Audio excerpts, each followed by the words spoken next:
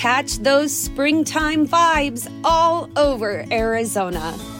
Break out of the winter blues by hitting the water at one of our lake and river parks. Take a hike among the wildflowers. Just make sure to stay on the trails and leave the flowers for the bees. Discover Arizona's best kept secret and visit azstateparks.com/amazing to start your springtime adventure. For the ones who work hard to ensure their crew can always go the extra mile, and the ones who get in early so everyone can go home on time, there's Grainger, offering professional-grade supplies backed by product experts so you can quickly and easily find what you need. Plus, you can count on access to a committed team ready to go the extra mile for you. Call, click Grainger.com, or just stop by. Grainger, for the ones who get it done.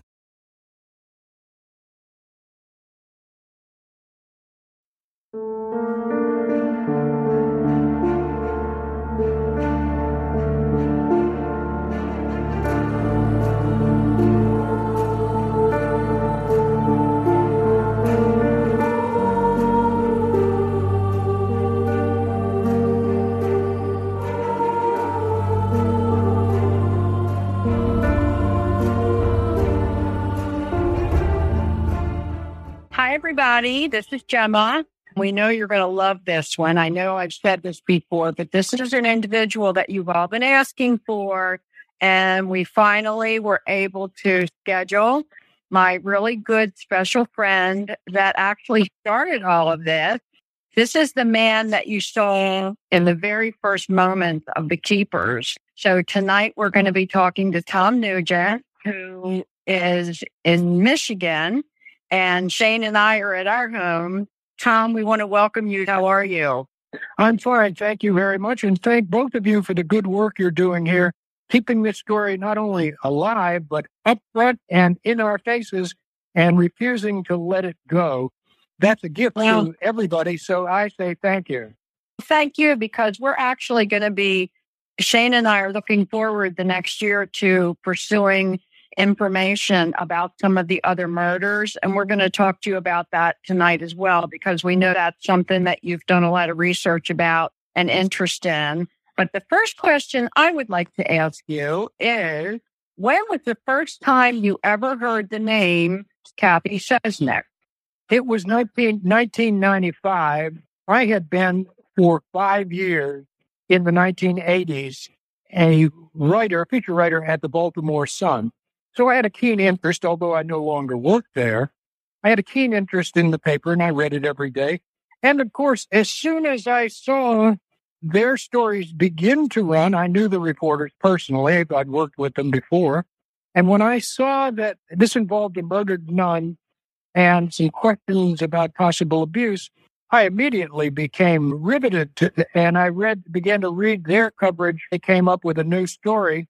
And I did that partially because I was from the Sun and because I knew those guys, and also because I was raised Irish Catholic, old school. And I can't remember, Gemma, I think you escaped. Something tells me you're not in that world. That was the world of the nun with the ruler and what I call the Sisters of the Sacred Misery. Yeah, we had the nuns with the rulers. I was fortunate enough not to be hit on the knuckles with the rulers, but yeah, I was in Catholic school for 12 years. Gemma, I love to joke about it now. It gave me wonderful things. They're the reason I was able to raise a family, 4 fabulous daughters. They taught me Latin. They taught by high school. We translated the Aeneid senior year of high school. And so I am eternally grateful. And I sometimes, believe it or not, even though some Catholics feel I'm the bad guy that's trying to go after the church on abuse and on murder of the nun and so on, I'm eternally grateful. Everything is mixed and complex. And there were wonderful people in my Catholic high school upbringing who gave me great gifts, such as language, Latin. And it's because they taught us that if we would take the trouble to learn how words work, we would have enormous opportunity down the road in a variety of different fields. And so I became a newspaper guy, and I made a living, and now I've got 5 glorious granddaughters and 2 grandsons. And if I'm not writing, which is what I love, I'm running down there to spoil them with candies and toys and hugs and all I can get them.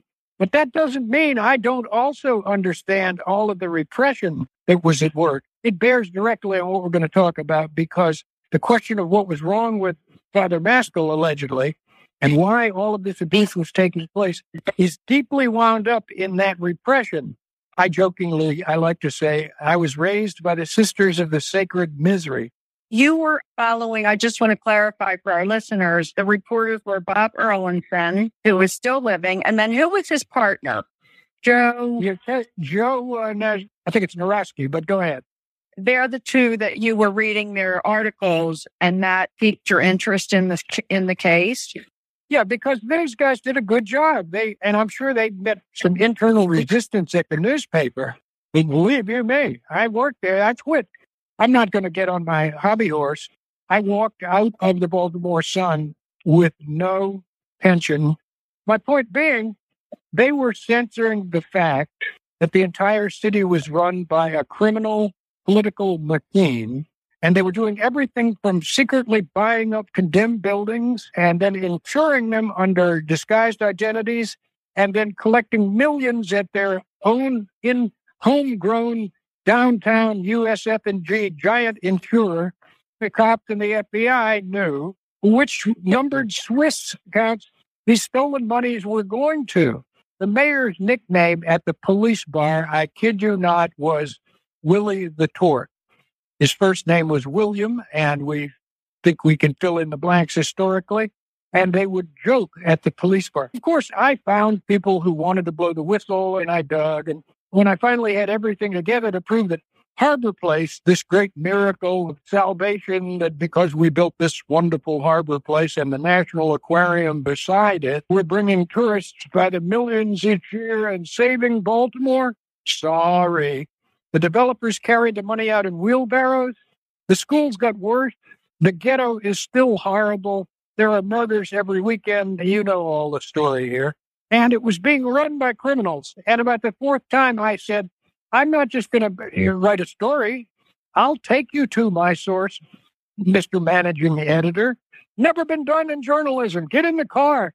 You can sit with me and talk to the guy at the aquarium who will explain to you how they doctored all the books and the bonds and kept everything off the record and so on, but still managed to use public money, and how it was a scam that led to the creation of all of that retail merchandising at that ridiculous harbor place where an ice cream cone cost $6. That kind of. When all of this came down, you can see my motivation. I wound up saying, if that nun's murdered in a school where there are allegations going on of this kind of abuse that Jane Doe and Jane Roe and other witnesses are reporting, boy, I was on that like a hawk. And I'll just end it by saying that led me to work my nerve up. And by 1990, I guess probably 97, I was making my first difficult attempt. One of the great days of my life was Bud Romer, the legendary historic detective who worked for years on the investigation, had told Erlandson and Narowski, we don't talk to the reporters, go away. This is an ongoing investigation. And he told several other journalists that who had hoped he would be. He worked on it for 15, 20 years, and he was an encyclopedia of the nun's murder. I swallowed hard and scared half silly. I drove out to Essex where I knew he lived, and I parked that little Chevy Sprint, that old beat-up car I was driving, and I marched up to the door, and I did the best Irish song and dance I was capable of. His eyes lit up, and he said, "You want a cup of coffee?" And when I heard that, my eyes lit up. Just within half an hour, we were in his garage, and he was pulling open cabinet drawers and file cabinets and showing me autopsy photos of the poor nun's crushed skull and her body, its position on the little hill, the little mound of dirt in Lansdowne, the junkyard where he was found. Right. And he then spent, over the next 10 years, I would go to Baltimore frequently, and we'd spend hours I'd bring him all the new information I had, and he would try his hardest to see if he could add insight. And it was out of that I gradually put together, along with the work I did with you and some of the people that you recommended I try and talk to, and I went through the yearbooks at Keogh and all of that long journey back and forth until I was able to put it together in a strong enough story that although the son refused to go there, the city paper editor of that day, I give that guy a world of credit. He said, looks to me like you're in order. You're not going crazy here. We're running it. And they ran it on the front. Who killed Sister Cathy? And that became the foundation stone of a lot of what followed later. And we're gonna come back to that. Tom, can you tell us about your background and career? I know that you've mentioned that you went into journalism, but what kind of led you into that? Oh, I guess I grew up in an Irish family. My mom would be quoting Dickens. She had a high school degree, that wonderful woman, and we'd watch A Christmas Story on television. And what's his name? The old shyster guy, Scrooge. I am the spirit of Christmas past. And she would infect you with this. Well, she would quote John Masefield, we must go down to the sea again, to the swirling ocean and the ships and so on. And in the 7th grade, I recited that poem, the English poet Masefield, and won the little poetry, whatever it was, a box of candy, for the best poem of the day. In our ongoing journey, dissecting real-life mysteries, I've found a perfect companion in a game that not only captivates, but also lets me step into the shoes of a detective in the glamorous 1920s, June's Journey. As someone who's delved deep into the game, playing through the intriguing scenarios of June Parker, I can personally vouch for its immersive experience. In June's Journey, you unravel the mystery of June Parker's sister's murder. Each scene is a visual and intellectual puzzle, with hidden clues scattered across beautifully crafted locations. What I've enjoyed most is the depths of the storyline. Each chapter peels back a layer of this thrilling narrative, revealing danger, mystery, and romance. Besides the allure of solving mysteries, the game lets you design and customize your own luxurious estate island.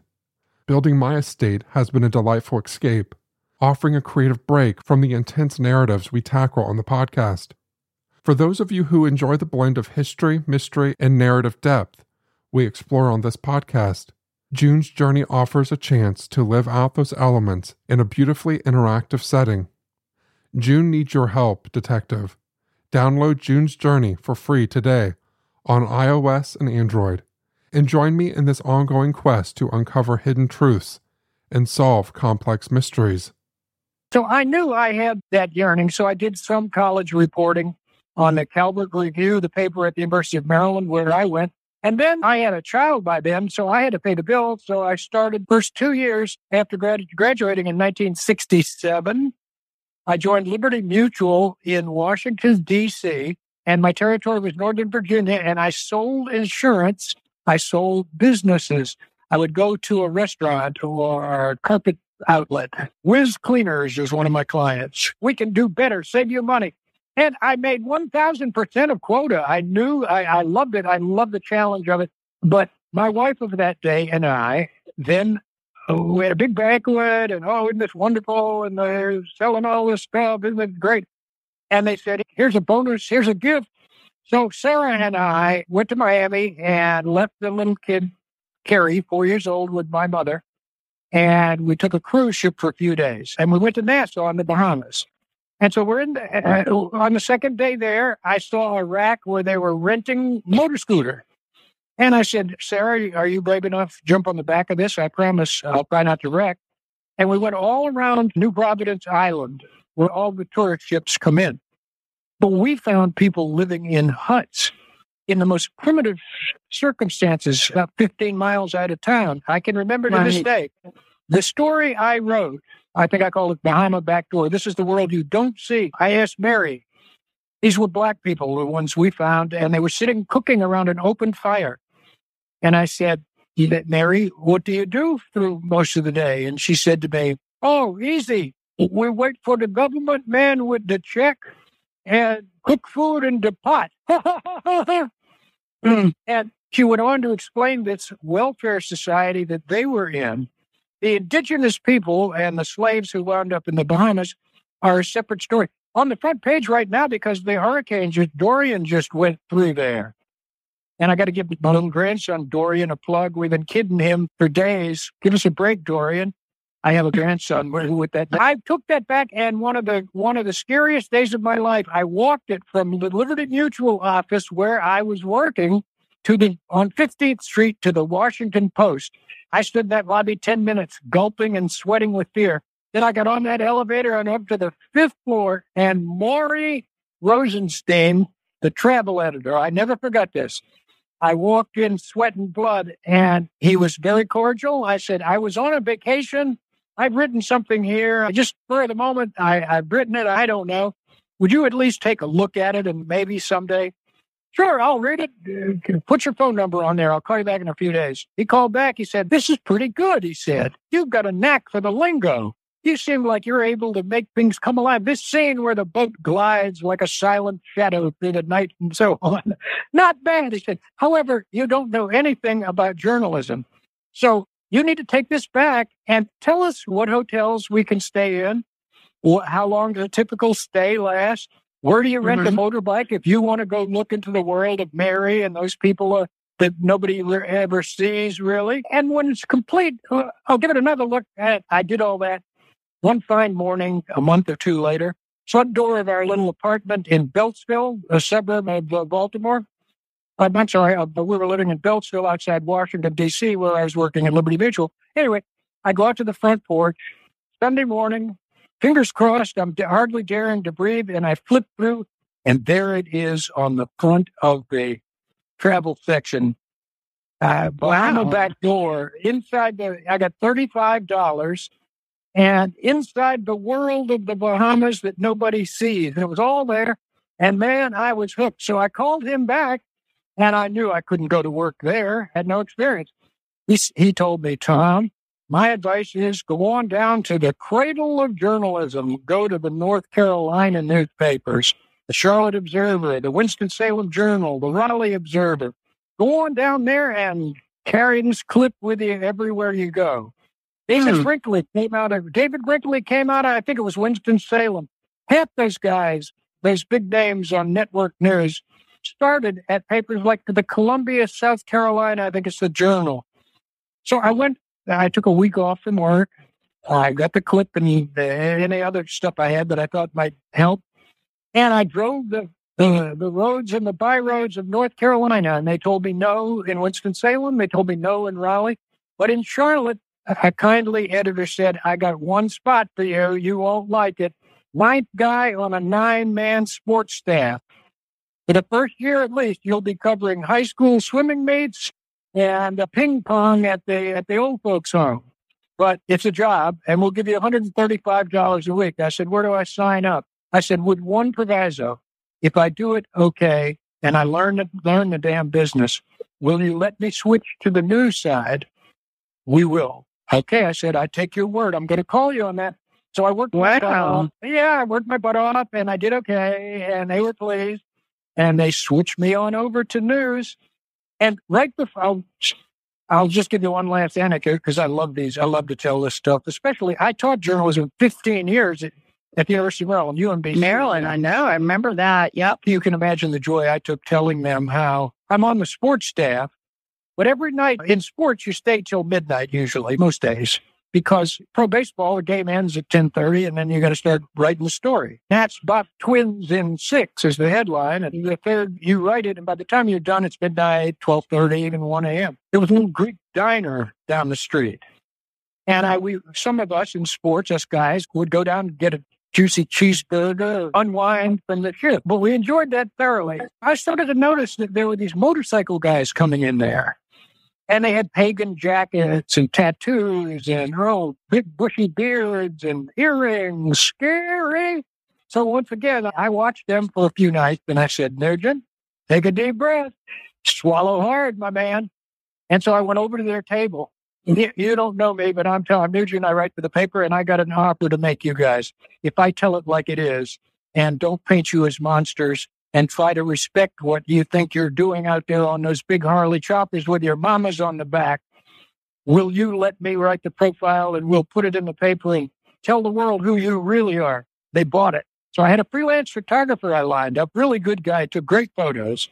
Got the scare of my life. I meet him the first time. They put me on the back of this. We're at 85 miles an hour.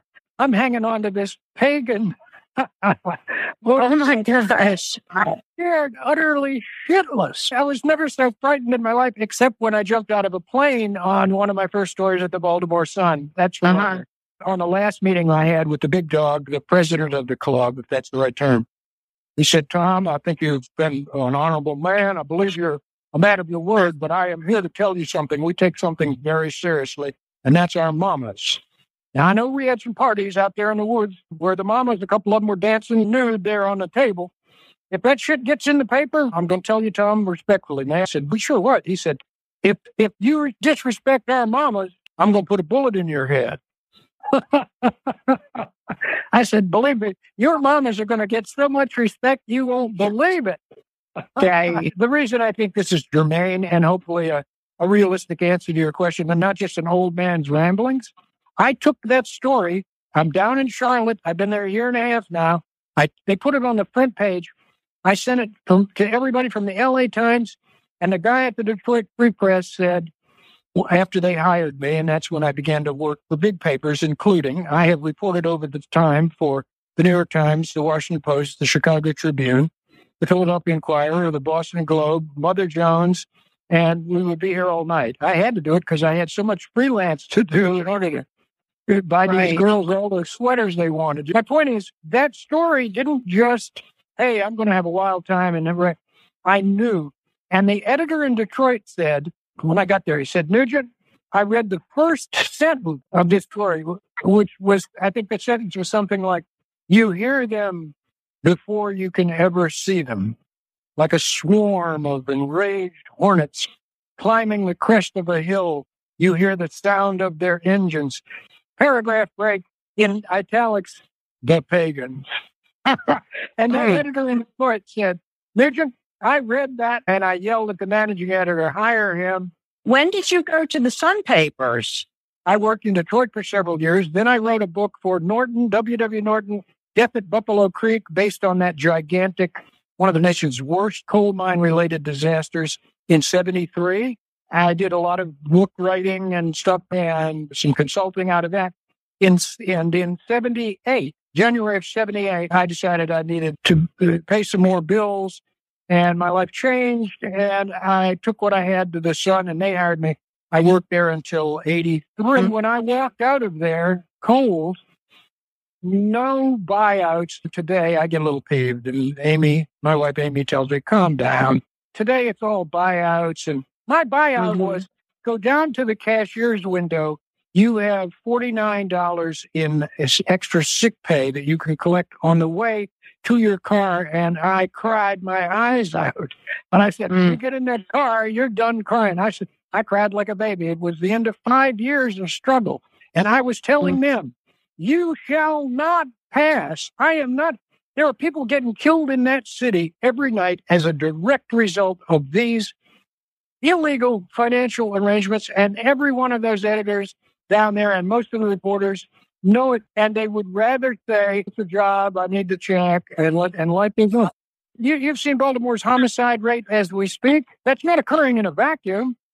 And those drugs aren't moving up from Central America and ultimately onto the streets of New York and places like Baltimore, which means those guys who get shot every weekend. 8 guys got shot last weekend in Baltimore. 2 died. They got shot fighting over the territory. Okay, said, I ain't doing it. And man, I paid a price.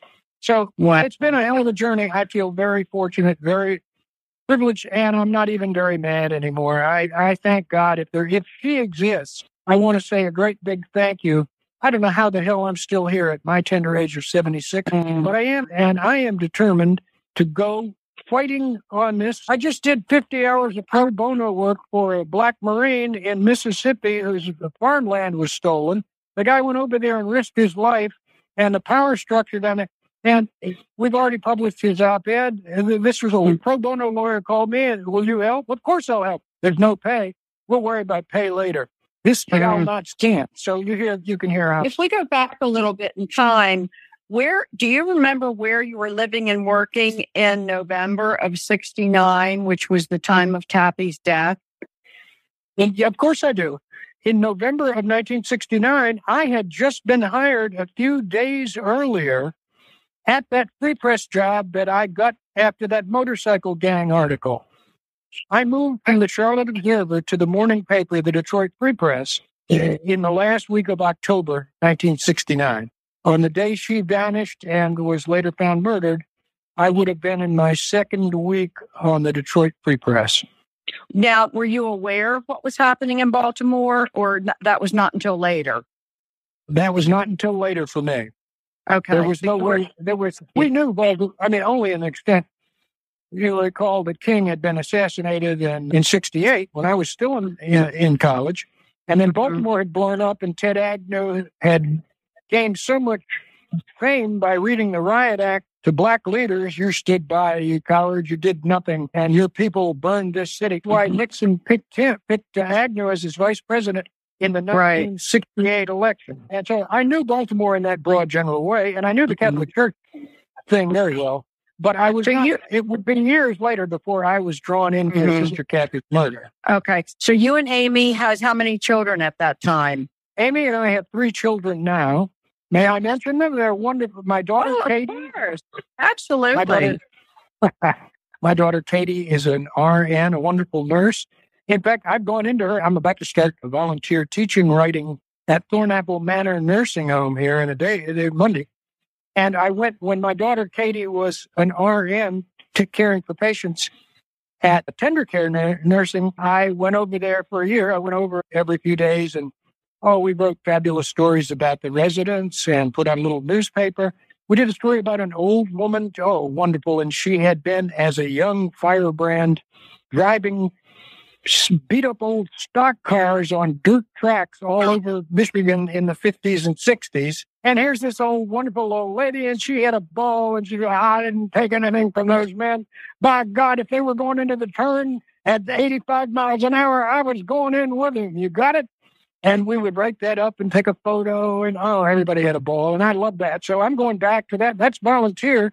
That's not for money either, but I wouldn't miss it. And I hope I get a few years of that I can share the joy of. But that was the spirit behind all of this. So my second daughter, Brett, is about to become an accountant, maybe with the FBI. She just got her finance degree at University of Chicago, and they now lives in Seattle with her husband, who's a fairly high muckety-muck software engineer at Google.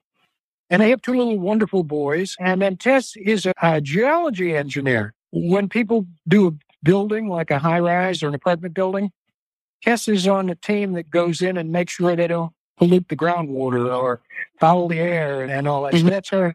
Tom, what was your situation when the Doe Roe case hit the news? Okay, then that's 1995. And by then, I have just completed my 14 years as a journalism instructor. They have a fancy term, adjunct professor. Slave wage laborer is more like it, but I did it. 14 years. By 95, I left in 94, and by 95, I was engaged in the struggle of a full-time freelance. So this is all a little too serious, it's sounding to me, so I'm going to laugh a little and have fun with this. I worked for 8 years for People magazine as a national stringer. The phone would ring, we got a problem in North Carolina, get to the airport. I'd go to the airport, I'd chase the story for a week, all weekend, whatever it took, and then they would take all the reporting I did. And I did that for 8 years. At the height of which 2 wonderful things occurred during this time. First, Frank Sinatra's armed bodyguards threw me out of the Long Island Coliseum physically. I managed to get in his dressing room, and I said, Mr. Sinatra, you just said that you supported the President Reagan's invasion of Grenada. Can you elaborate? Our readers, we have 26 million readers at People. You know how to book flights and hotels. All you're missing is a tool to plan the travel experiences you'll have once you arrive. That's why you need Viator. Book guided tours, excursions, and more in one place. There are over 300,000 travel experiences to choose from, so you can find something for everyone. And Viator offers free cancellation and 24/7 customer support for worry-free travel. Download the Viator app now and use code Viator10 for 10% off your first booking in the app. Find travel experiences for you. Do more with Viator. When you visit Arizona, time is measured in moments, not minutes. Like the moment you see the Grand Canyon for the first time. Visit a new state of mind. Learn more at hereyouareaz.com. Save big on brunch for mom, all in the Kroger app. Get half gallons of delicious Kroger milk for $1.29 each. Then get flavorful Tyson natural boneless chicken breasts for $2.49 a pound, all with your card and a digital coupon. Shop these deals at your local Kroger today, or tap the screen now to download the Kroger app to save big today. Kroger, fresh for everyone. Prices and product availability subject to change. Restrictions apply. See site for details. And he began to scream, "Who is this guy? Who is this? Get him out of here. Rocky, Ronaldo, get back here. Get him out of here. What's he doing in my dressing room?" Tom, we're answering the question about where you were during the Doe Roe case. I know it was during that time that you actually met with Jane Doe, Jean Wayner. She's allowed me to quote all of this many times. Okay. I made the call. I can't remember the sequence exactly, but I think I learned from a cop, or maybe it was from the guys at the Sun, that who she was. I'm all over there with my heart in my throat. Ooh, I'm interested in this, and I'm a reporter. I've been an investigative reporter. Maybe I can help. Sure, she said, "Come on over. I'll be happy to talk to you." I went over there 4 exhausting hours. There was something going on, a family gathering or something, and so we wound up sitting on the floor in the hallway that led into the laundry room. And she told her story. And within 20 minutes, she was sobbing and beating the floor with her fists and telling me things that were hard to believe. After 4 hours, I had a ton of information, and I knew that something real had to be at the heart of it. And so I began then in earnest to start digging all of that material. And I think I was more exhausted than she was. Mm-hmm. I was driving home. I could barely hold my head up. It was you've done this. It was so grueling and emotional. And it was so long. Wow. But that was where it started for me. And it was after that I then eventually reached Bud Romer and got him to talk. The autopsy photos and all of that. Mm-hmm. So that leads into, can you explain, I know this story because I was with you, but can you explain to our listeners how the Who Killed Sister Cathy story actually developed and how and why it ended up in the city paper? Sure. What motivated you to begin writing that thing? Because that's what everybody recognizes when you're sitting in the attic. And how many words was that? That was a newspaper story, but it was 6,000 words long. Okay, that's big. Your listeners would really like this, I think. When we did The Keepers, the part of it in my attic, Ryan White, the director, said to me, "Tom, John Denham, I think I'm saying it right, is going to be taking the film. We want you to pick up that city paper over there with this monster-sized story, and we want you to read it as dramatically and feelingly and take your time from beginning to end." It must have taken, I swear, half an hour, 35 minutes. Wow. I was pooped at the end of that, and he said, "You're damn right. We've done this many times, and it is really exhausting." That wasn't the point. Here's the funny point. We're done, and John suddenly lets out this wail of hysterical anguish. "Oh, my God, I am so sorry. Oh, my God." Ryan turned white, and I turned to him. "What is it, John? What's wrong?" He said, "Tom, I don't know what was wrong with me, but I am so sorry, but you're going to have to do it again." I said, "Well, can we at least take a break and get like a Coke and get some sugar? Because I'm pooped." He said, "Why do I have to do it again?" He said, "Tom, you have a great big white hair sticking out of your nose." Oh, no.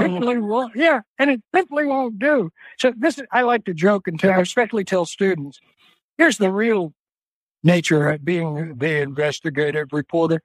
I'm standing up in the attic, and it takes me 5 minutes to get a grip on this hair, and then I got to pull it out, and it hurt like hell. And the tears are running out of my eyes, and I'm going, and I finally pull the hair and a little bit of flesh out of my nose, fall back on the chair, and they give me a 10-minute break, and we read the whole damn thing over again. That's this real trouble with investigative journalism. You have to get it right. Yeah, tell us how it happened. Now, the story developed because I'm probably a bipolar neurotic who doesn't know how to let go of anything. And once I sank my teeth into it in 95, I worked on it sometimes for weeks at a time. sometimes for a day at a time. And sometimes if I had an hour, I got on the damn horn and I pushed it and I flew back to Baltimore probably 10 times from my home in Michigan. I would stay in the little cheap Econo Lodge that I had picked out, or the microtel. You ever spend the night in the size of a shoebox, but it's cheap? And I would eat hamburgers and try to save money because I paid all of the expenses myself. Plane fare, cabs, whatever it took. I had to hustle that money up in addition to feeding my family and so on. But by God, if I had my teeth in that, I'm not going to let go. I went to Pittsburgh for a week. I hung out with with Sister Cathy's friends, her cousins.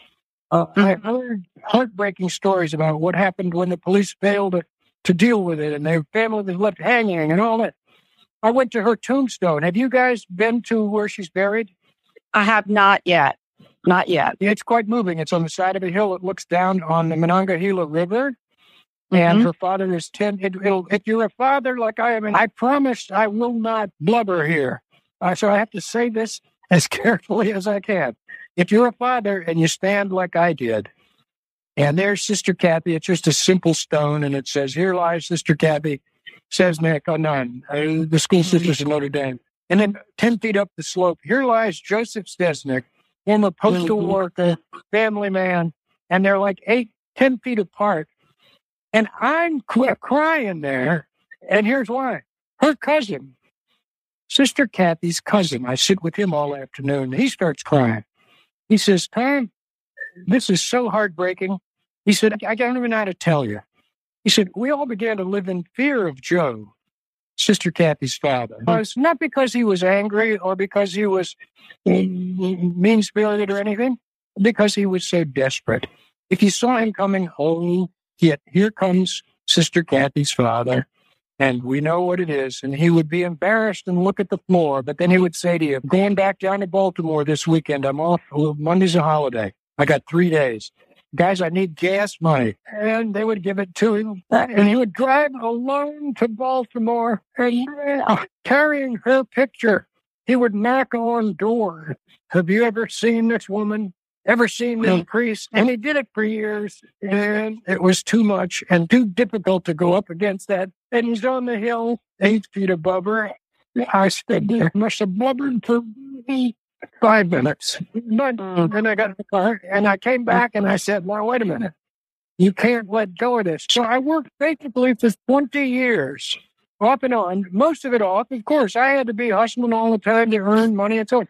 But every time I could, then we got going. You started your group and I started going to those meetings and meeting with people like Abby Schaub. And then I interviewed lots of witnesses, from Teresa Lancaster. And I worked my way through probably, based partly on the list I think you gave me and a year that you gave me.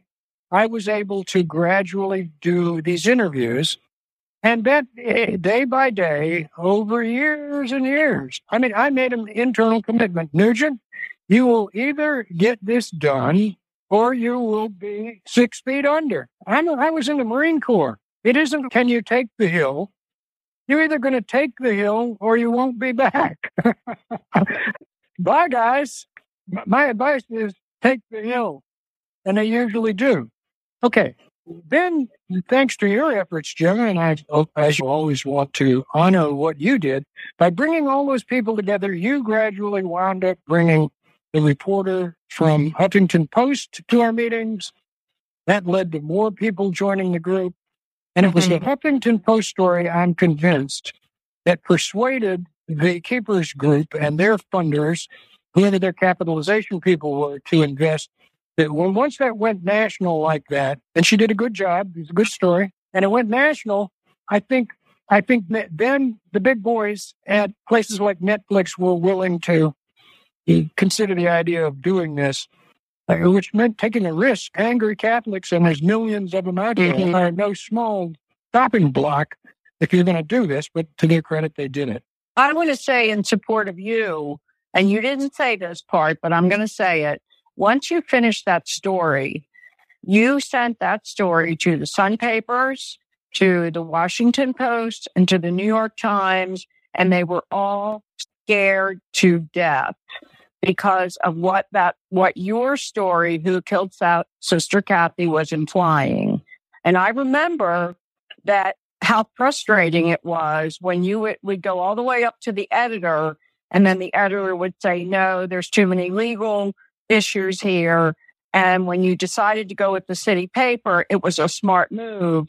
But that wasn't right, because since then, the Sun papers and the Washington Post and the New York Times can't get enough of the keepers. So you deserve the credit. No, you do deserve the credit for what you tried to do with that story, because it was not right that they said no to you. The city paper was an underground, kind of to the left, more liberal, and they were happy to do it. But it shouldn't have had to happen that way, because you worked your butt off trying to get the big newspapers to pick it up. So you said for that. No, you do deserve the credit for that. But rather than I get uneasy when anybody says anything so nice, because let me go back to humor. I remember the day, probably the worst single moment. A thoughtful woman, editor at the Sun, and I was fond of her, still kind of like her. And she read it and approved it and took it to another editor, and it made its way up the chain. And then it happened. I came home here on a tough afternoon. It went up, and my God, can you remember? Those are still the days when you had a telephone answering machine. Talk about ancient history, but I hit the button on my telephone answering machine, and that woman, that editor's voice said, she probably was too embarrassed to want to talk. I got a message which was essentially this. Tom, it's me over at the Sun. Yeah. Listen, we'll just get to the point. We're not doing the story. There's no chance, so you better go elsewhere. Good luck. Click. It went from, it could go Wednesday to, we're not doing it.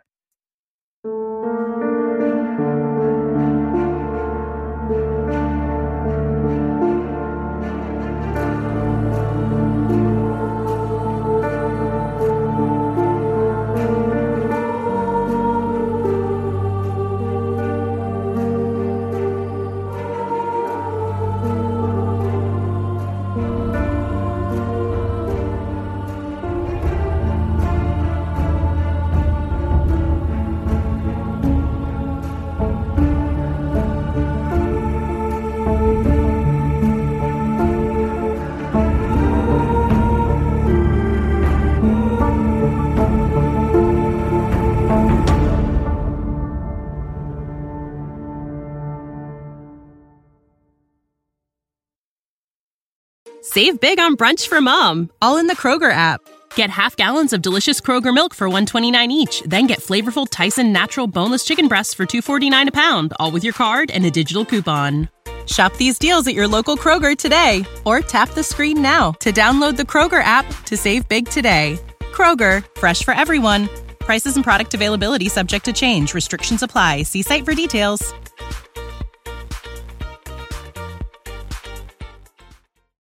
When you need mealtime inspiration, it's worth shopping Kroger, where you'll find over 30,000 mouth-watering choices that excite your inner foodie. And no matter what tasty choice you make, you'll enjoy our everyday low prices, plus extra ways to save, like digital coupons worth over $600 each week. You can also save up to $1 off per gallon at the pump with fuel points. More savings and more inspiring flavors make shopping Kroger worth it every time. Kroger, fresh for everyone. Fuel restrictions apply.